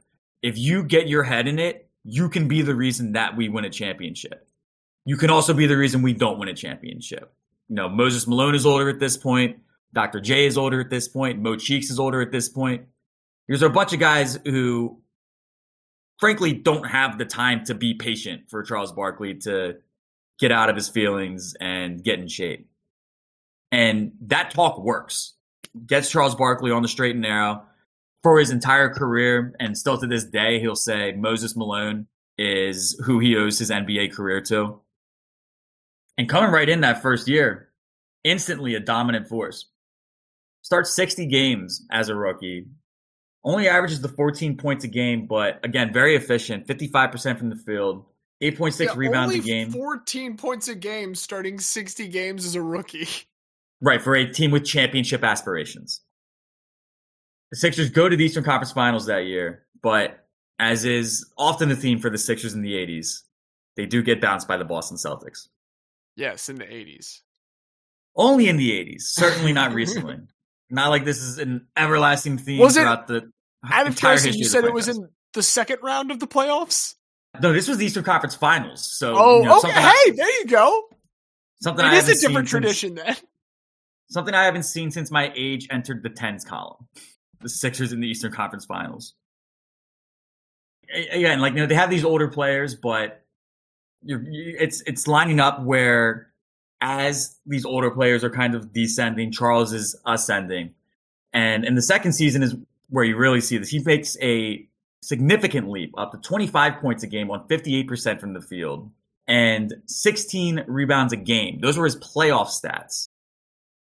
In the Eastern Conference semifinals, they're going against the Milwaukee Bucks. It goes to a game 7. The Sixers are up 1 late. And Charles Barkley goaltends with about 20 seconds left. And that was the deciding bucket. You hate to see it. Pretty rough. But the Sixers have this core. And what they also have coming in is the number 1 pick. Because we need to remember, this is a time when a lot of NBA franchises, how do I put this lightly, were run by morons. And these morons, for example, Ted Stepien, he has the rule named after him, have terrible franchises and trade away their first round picks in pursuit of maybe winning 5 more games. And then when they don't, they're the worst team in the league, and then they don't have the number 1 pick. The Sixers had exactly this situation come up with the LA Clippers. And they had the number 1 pick, and it looked like they were going to be able to get Brad Daugherty. Moses Malone is aging out, but now you have Charles Barkley and Brad Daugherty as this dominant front court pairing, take Eastern Conference by storm, and they don't keep the pick. They trade it for this fucking random 6th man from Cleveland. But it's okay, because you still got Moses Malone, but the Sixers trade him to the Washington Bullets for nothing. So now it's really just Charles and Dr. J left at this point. Charles gets his first NBA All-Star game, gets the NBA second team again. They get into the playoffs. He averages 25 and 13 in a 5-game best-of-5 first-round series loss to the Milwaukee Bucks. So I at least appreciate the Sixers had a little flavor at this time. The next year, Dr. J retires. And now we kind of go into the, not dead man walking, but if you thought the Sixers did a bad job of getting talent around Joel Embiid, they did a 10 times worse job of getting talent around Charles Barkley. Pretty consistently averages over 25 a game the rest of his Philadelphia career. The 89-90 season is one I really want to talk about, though, because in this season, Charles played 39 minutes a game, averaged 25.2 points to go with 11.5 rebounds, 4.1 assists, 2.5 stocks a game, on a true 60% from the field. Like, not rounding up. Every 10 shots he takes, he's making 6. Led the league in field goal percentage. Received the most first-place MVP votes that year. But because of the West Coast bias, it went to Magic, who got less first-place votes because of those West Coast biased people not putting Those Charles damn in the top liberal 2. West Coast elites. Their love of sharing the basketball instead of just going and getting it. That's one of my favorite Charles quotes, by the way. And I guess I'll kind of just take this opportunity to talk about how funny it is that Charles Barkley today is like probably like one of the loudest voices against analytics. He's come around a little bit, but especially in those early Warriors years, he was probably the loudest voice against analytics and like not really making any good arguments in fairness, just kind of saying like, oh, it's just a bunch of nerds with calculators, which I also say a lot. So who am I to judge? But one of my favorite quotes about him, go get the rebound again. And, fuck Magic Johnson and his passing. Just go get the ball. He said, I always laugh when people ask me about rebounding techniques. I've got a technique. It's called just go get the damn ball. When you say it like that, it's a wonder more people don't do it. People should just shoot better. Exactly. Like, why did he miss that shot? Is he stupid? But yeah, I mean, Barkley got robbed in that 89-90 season. Played out 2 more years with the Sixers. I do want to note for the 91-92 season, famously, 91 NBA Finals was the last games that Magic Johnson played for a while because then the HIV announcement came out. Charles Barkley wore 34 his entire Sixers career, except for that last season, he wore 32 to honor Magic Johnson. He also was one of the loudest voices speaking out to say, let Magic Johnson play in the 92 NBA All-Star game. If you remember, that was a huge controversy, maybe isn't the right word, but there was a lot of concern, a lot of lack of knowledge about how HIV was transmitted at the time. A lot of people that were concerned about it. And let me look this up because I want to get the quote exactly right. They asked Charles, are you concerned about Magic Johnson playing in this game? And what Charles said was, quote, we're just playing basketball. It's not like we're going to have unprotected sex with Magic. Just get right down to it. Straightforward, dismiss all the concerns. Really only as Charles Barkley can put it, right? That 92 season was his last with the Sixers. Obviously, he ended up being traded to the Phoenix Suns. One thing that a lot of people don't know, he was actually supposed to go to the Lakers at first.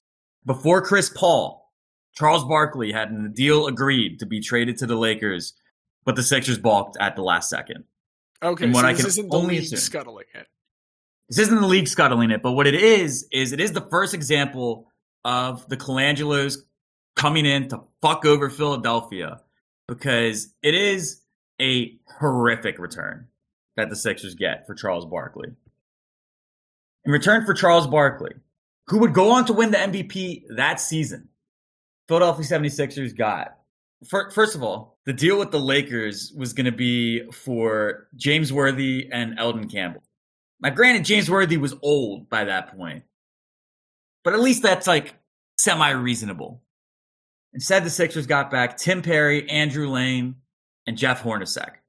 Knicks legend, Jeff Hornacek? It is that guy.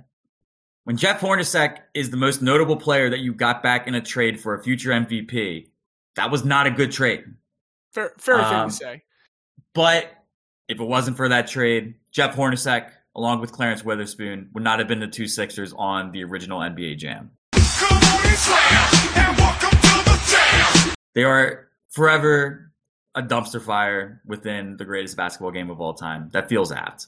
So at least we have that. Fuck Jerry Colangelo for pulling off that trade. It is the first time the Colangelos fucked over Philadelphia. That 92-93 season, Barkley does win his first MVP, goes on to play against the Bulls in the NBA Finals. Barkley proclaimed before that Finals, famously, that it was the Suns' destiny to win the NBA title. That didn't happen. Michael Jordan found John Paxson, and the Bulls won in 6. Barkley did, however, register a triple-double in Game 4 of those finals when he put up 32, 12, and 10. So there was a Jokic before there was Jokic, and he was about a foot shorter and way fatter. Maybe the same amount of fat, but when you compress it. Right, exactly. I think that's a fair way to put it.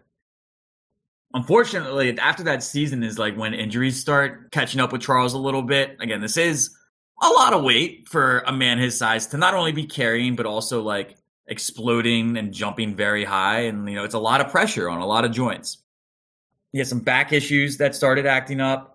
He would miss what would have been his 8th consecutive NBA All-Star game because he ruptured his right quadricep. He would still come back later that season to fight and to play in the playoffs. They would go up 2-0 on the Houston Rockets in that 93-94 season. But as you may recall, the Houston Rockets won the NBA Finals that year, and they did top the Suns in 7 games. Yeah, fuck them. They can all go to hell. The entire city of Houston can burn. I mean, I like Hakeem Olajuwon. Hakeem Olajuwon's cool, and also Vernon Maxwell's like seemingly one-sided beef with the entire state of Utah is fantastic. Still the best tweet of all time. I want to apologize to all the Utah fans for all my tweets. If I knew you had internet in Utah, I would have never tweeted that. But we digress. Vernon Maxwell is a Sixers legend. Charles Barkley is a Sixers legend, but we're focusing on his Suns time right now. In the 95-96 season, field goal percentage is starting to tick down, especially with those injuries. The previous 2 seasons, he was under 50%. He was right at 50% this year, and he would get traded to Houston, where he would join up with Hakeem Olajuwon. This was basically like his ring-chasing era a little bit. He's still a very effective player. Like, I don't mean to say it like that, but they just named the 50 greatest basketball players of all time in the NBA. And this Rockets team now has 3 of them. You got Clyde Drexler. You got Charles Barkley. They're thinking it has all the makings of a super team. For the 1996-97 season, his first in Houston, they were very effective. He was the second leading scorer behind Olajuwon. But this allowed him to focus more on rebounding. He had 13.5, which was the second best of his career. The Rockets would go to the Western Conference Finals, and they were up, I believe, 2 on the Jazz late in Game 6, with the potential to force it into a Game 7 to go back to Utah. When, I guess, I wasn't going to say not the biggest piece of shit. They're both pretty shitty. John Stockton hits a 3 at the buzzer, and the Jazz win in 6. Yeah, John Stockton, Carmelo, completely irrespective of that, win themselves. One of the worst as people 2-time pairings in basketball history. And it's incredible too, like when you look back, like I remember, I think it was the 97 finals, like Karl Malone and Dennis Rodman are obviously fighting for a lot of rebounds. Or no, it was 98 because it was Bob Costas was on the call. Bob Costas, like, Dennis Rodman, this like degenerate filth. I can't believe like Karl Malone like is stooping himself to this level. And it's like, all this stuff was like public knowledge then too. You know what I mean? Not saying Dennis Rodman's a saint, but there's no one that's clean in that mud fight. Right. Exactly. The difference is Dennis Rodman knows he's a pig in that mud fight. That's the difference. But that's kind of like as good as it gets for his entire Houston stint. He's battling injuries the whole way. He only starts 41 games the next season. He only starts 40 the year after that. And in his 1990-2000 season, he's actually back in Philadelphia for a game. I actually remember watching this game. He goes up for a rebound at one point, and that same quadricep that he ruptured before, he ruptures again. At this point, he's 37, and he just ruptured his quadricep. He was kind of already planning on this being his last season, but very determined to go out on his own terms. So he rehabs his ass off, comes back just in time for the very last game of the year. Starts, and like it's not like just like charity minutes, like he's actually playing, gets an offensive rebound, puts it back up, calls a timeout, and promptly subs himself out of the game and retires. walks off into the sunset. I did not know the circumstances under which he went out. First off, that he got injured in Philadelphia. That's, I don't want to say delightful because no injury is delightful, but that is an excellent little twist of fate. Fuck yeah, that he got back and got that last rebound. Way to go, Mound. Around Mound of rebounds, finished off his NBA career. He averaged 22 points a game for his career, 11.7 rebounds. In and of its own right, if his time in the spotlight ended there, a fantastic career and one certainly worth remembering. But obviously, in a modern world, we need to talk about Charles Barkley on Inside the NBA. I would say he is the sole reason that show is successful. I shouldn't say the sole reason. He is the biggest reason that show is successful as it is. Guangdong Tigers. Ni hao! Ni hao! Ni hao! Don't you dare disrespect Shaq. Well, no, so that's a big reason. I just want to say I'm so glad that we've had a third use of that ever. Well, a big reason why I think their chemistry works is because, I mean, in that example, the Guangdong Tigers bit, that's the end of a long bit where they're playing who he played for, and Charles is getting every single player wrong, and Shaq's getting every single player right. And when Shaq turns it around there, he didn't write Guangdong Tigers like anglicized. He wrote like in Chinese characters, yes. Yeah, the proper Mandarin Chinese characters, which is like, obviously now the bit is, okay, this was rigged and, you know, Charles has to play the idiot. And like, that show works because Charles has no problem playing the idiot. I think that's a big reason why, like, we don't need to defend some of the things he says. Big old women in San Antonio, not a great thing. You shouldn't be saying that. But I think the reason he gets more leeway with that kind of stuff than I think other people might is because he'll be the first person to make all the same jokes about himself. And he welcomes all the same kind of jokes made about himself. I think that's what kind of makes the difference.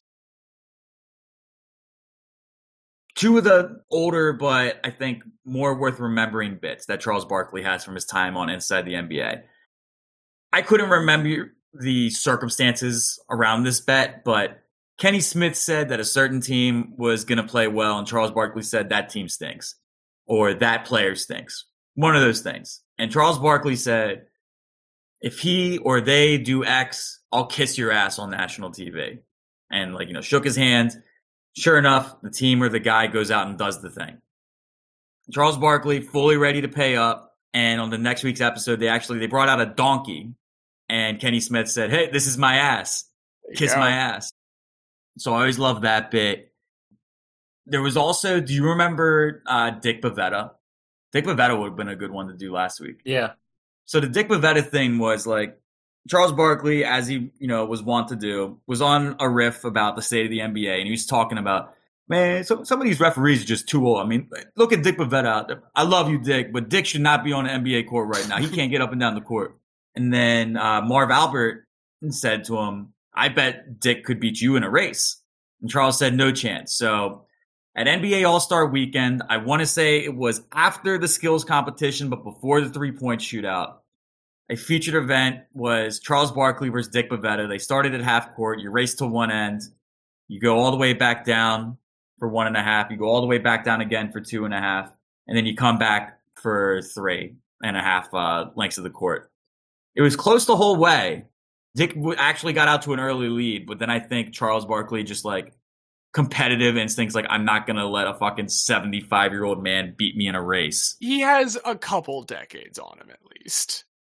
Sorry, Diaz. You made the cardinal sin of not prefacing Marv Albert by saying Sigma Alpha Mu alumni Marv Albert.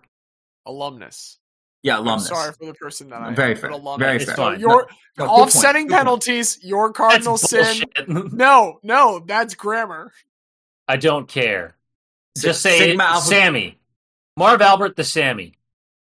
Marv, Sammy, Albert, and now all of our listeners are confused why we just give Martin Albert this nickname of Sammy. But those who know. Charles Barkley won that race. And for somebody who is as brash as he is, I think he's also a lot more in touch than he might appear at sometimes. The one clip, and I still have no idea what the context is behind this. Charles Barkley just seems to be at a nightclub, potentially a gay club. I'm not sure exactly what the context is. But Charles Barkley with his message to the LGBTQ community. I want to say this. If you're gay and transgender, I love you.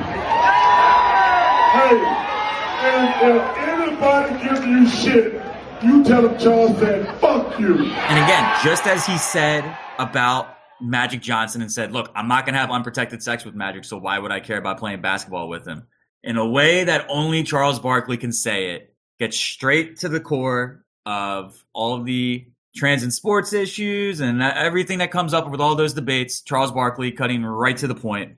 And when we reflect back on who he is, yes, one of the greatest basketball players of all time. If we want to say he's disqualified from consideration on that basis alone, I can't really say anything to it. But I think there is so much to be said for Charles Barkley's story that going into his senior year of high school, he didn't even know if he was going to make the varsity of basketball team. But seemingly through sheer rage and just go get the damn basketball, just wanting that basketball more than anybody else, he turned himself into one of the greatest basketball players of all the time, one of the greatest personalities in sports broadcasting of all time. And I think on the basis of those two things, he can also be one of the greatest guys of all time. If we were to be bringing in Charles Barkley, he would be one of the greatest of all time. He would be, I think, the closest we've ever come to approaching the Babe Dietrichson Zaharias horizon. Yeah, I don't know. I don't know where I stand on that. I really like Charles Barkley. I like exactly what you said. He got brought up a lot in the orientation for the summer camp that I worked at every year by this one guy who would come in as this old timer who'd worked there for a couple years and is still there. And he used Charles Barkley as a negative example at this time every single year because he pointed out an interview that Charles Barkley had at some point. I cannot source this at this moment. But one in which he was asked about like being a role model. Charles Barkley had some issues with drugs and the like while playing in the NBA. Had drinking some... and gambling mostly. Not as much drugs, but yes. I mean, alcohol's a drug. So substances. Sorry. Substances would have been the better word to use. He had his addictions. Thank you. All that to say, he said, I'm not a role model. He rejected that. And the guy that was, having this talk to a bunch of fucking like 19 and 20-year-olds at summer camp was always just pointing out, like, you don't get to choose to be a role model or not. Like, people are going to assign that to you. It is fascinating to think about that nowadays, looking to a Charles Barkley who does seem, if nothing else, to have accepted that that is a fact, to have accepted that he is a person that is a role model. We do like to see growth. I see that. There is the thing about him being in the Basketball Hall of Fame. Like, there is that. I don't think it's just that. Because, okay, Charles Barkley on both the 50th anniversary and 75th anniversary NBA teams. I don't think that by itself is disqualifying. There are guys on those lists that you could say, even despite their greatness, haven't been talked about enough. Like, you could say that Dolph Shays is a guy, or you could say that Paul Arizin, Nate Archibald. Paul Arizin. Yeah, I tried to get Paul Arizin in. Like, that's a place where, it's not automatically disqualifying. But Charles Barkley is a 4-time Sports Emmy Award winner for Best Studio Analyst, including just like 3 years ago.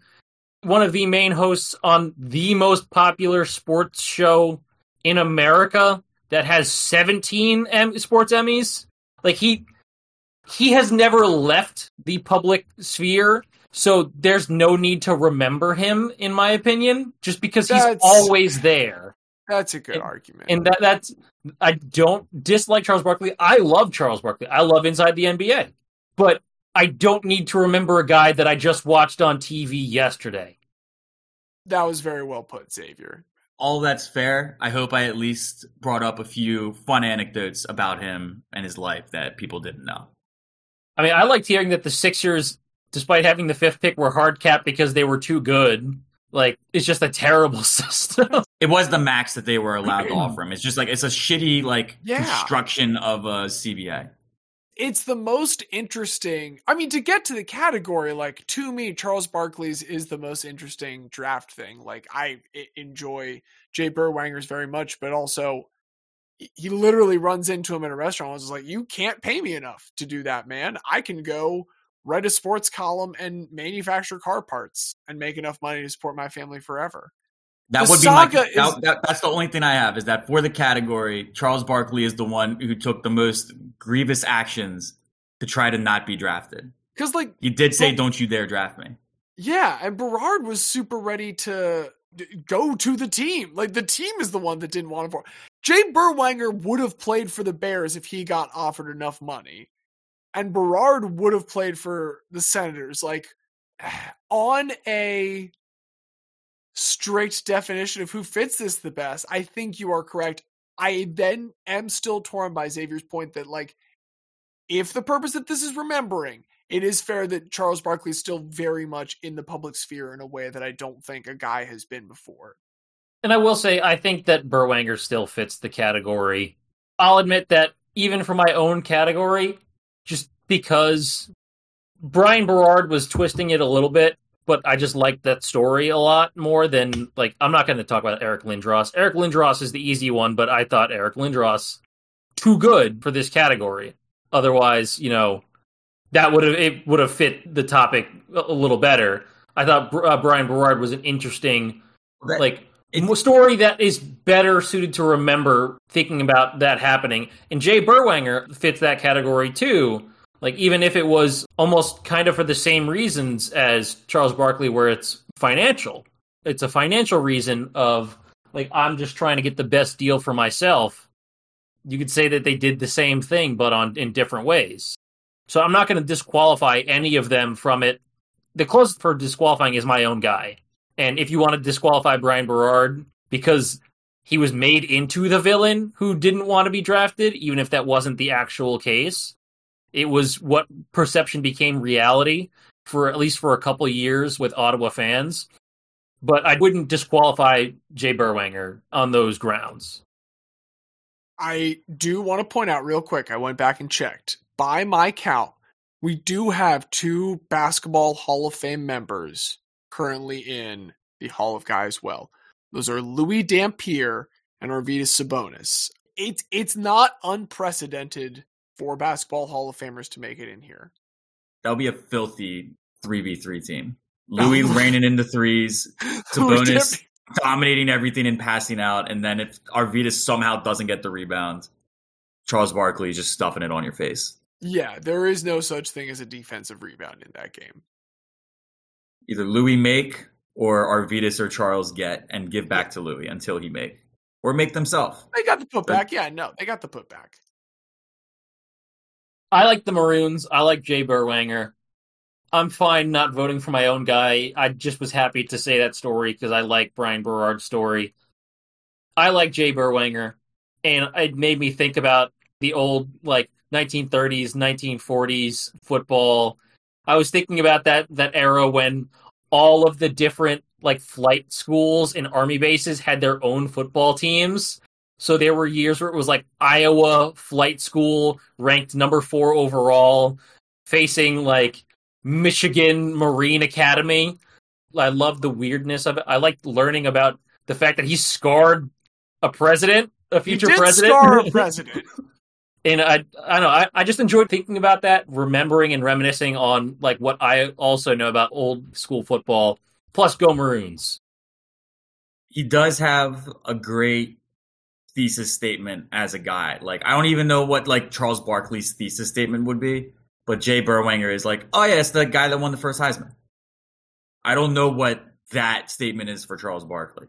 I think that's the problem. I think the fact that it's still just Charles Barkley, because if you say Charles Barkley, he's there. I think that's exactly kind of summing it up. Like, he isn't, there's no way to guyify his identity yet. Because it will be at some point. Do you remember that guy that was on Inside the NBA with Shaq? Like, someday that will be how you describe Charles Barkley, I think. Also, if we were a Gen Z or Gen Alpha podcast, Charles Barkley would be like, yo, do you guys know you're the fucking fat guy on Inside the NBA? He balled back in the day. Did you know that? And he was just as big.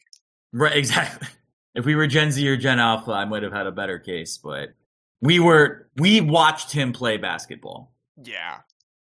I'm looking at the 1942 military service football records. Second to Air Force, Manhattan Beach Coast Guard, March Field, Georgia Pre-Flight, North Carolina Pre-Flight, Jacksonville NAS, Great Lakes Navy, Iowa Pre-Flight, Fort Riley, Fort Monmouth, St. Mary's Pre-Flight, Fort Douglas, Corpus Christi NAS, Camp Davis. There are 15 more after that, and almost all of them were ranked because all of the best players had to go to the military. World War II would have been popping by then, right? Yeah, well, this was 42, so yeah. Yeah, U.S. World War II is 42, 45. They're literally playing for their lives right now. We need to make this bowl game. I can't get fucking shipped out yet.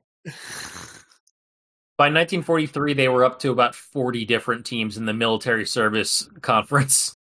Well, like an Army guy, Monk Meyer, who it sucks that he has the third best name in the Heisman finalists that year. But he was the second place finisher behind Jay Berwanger for the first Heisman Award winner.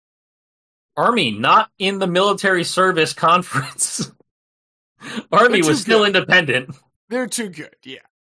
And to be clear, like Berwanger also in some Hall of Fames, but it sounds as though the decree about him is that is not too good for him. Well, before we get into honorifics, because when you brought up Berwanger, like I had to look up the rest of that Heisman class. You just touched on Meyer. Pepper Constable, he bet against Princeton every game that he played. Did you know this? Is that just motivation? He said he firmly believed that the wager brings a victory to the Tiger and a loss to myself. I love that. It's like, is it ethical Pete Rose? Like, what is it? I don't get it. He's betting against his team, but like they won 2 national championships in that time. Fascinating. But what else is fascinating is to think that the first best player in college football would be a guy who had the chance to make his career in Philadelphia with the Eagles. What a different franchise the Eagles could be if Jay Berwanger had in fact came and played for them. But he was a man that went by his own path. He was a man that was described as Dutch, even though he is German, and those are 2 distinct different places. He was nearly a decathlon participant in the Olympics, but what he is certainly is a guy, and he shall now be enshrined in our Hall of Guy. Welcome, Jay Berwanger, to the Hall of Guy. Do you think they thought it was Deutschman at first? Like they started with that and then it just became Dutchman because we're dumb? Well, I always question shit like that. Like, I don't know why we don't just call countries what they call themselves. Germany should be Deutschland. Spain should be España. Like, well, they're starting to do that now, Rome. where Turkey is now Turkia, and the Czech Republic is just Czechia. Yeah, I endorse both of those. I endorse both. Tell us what to call you. We're all about preferred names and pronouns, please. I was about to say, what country do you think is trans? We don't need to get into that. What we need to get into instead is... Japan has a pretty good train system. Fuck. Anyway, thank you so much to producer Craig and all the coders behind him. Thank you to our musical director, Don Ham, for our lovely theme music. Thank you to you, dear listener, for joining us once again. We'll be back with, I guess, our last regular one of this season. Yeah, we're getting down the line, man. We'll make sure to pick a banger of a category for that one. We hope you'll join us. Hey, if you got us anywhere in your Spotify Wrap, I know some of you did. We'd love to see it. It would truly mean the world to us. I've seen it from a couple people, and it's really fun and awesome. If you want to know how to get that to us, why, you can find that information and everything else about us at bit.ly/rememberthatguy, of course. It's all lowercase, all one word. And I think that's everything I got. Is there anything else from you, my friends? The 1945 Sun Bowl was the Southwestern Pirates versus the Mexico Pumas. Do not let the deep LeBron State media convince you that the in-season tournament matters. It doesn't matter. Nothing matters this year in the NBA as far as I can tell from San Antonio. Go Birds, though. A hearty go Birds all around. And as we cheer on these birds, I will remain one of your hosts, James. I've been the very special guest, Xavier. And I'm Diaz, and as Abe Lincoln once said, I cannot tell a guy.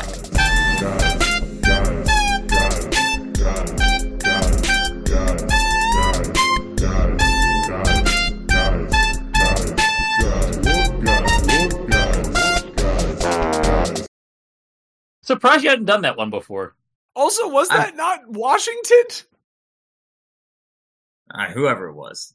One of those guys. Remember that president? It's our new history spinoff. Honest Abe. Can't tell a lie. Honest Abe, he chopped down a cherry tree and then he made a log cabin out of it. And then he was born in that log cabin. And then he dropped the bomb on Japan.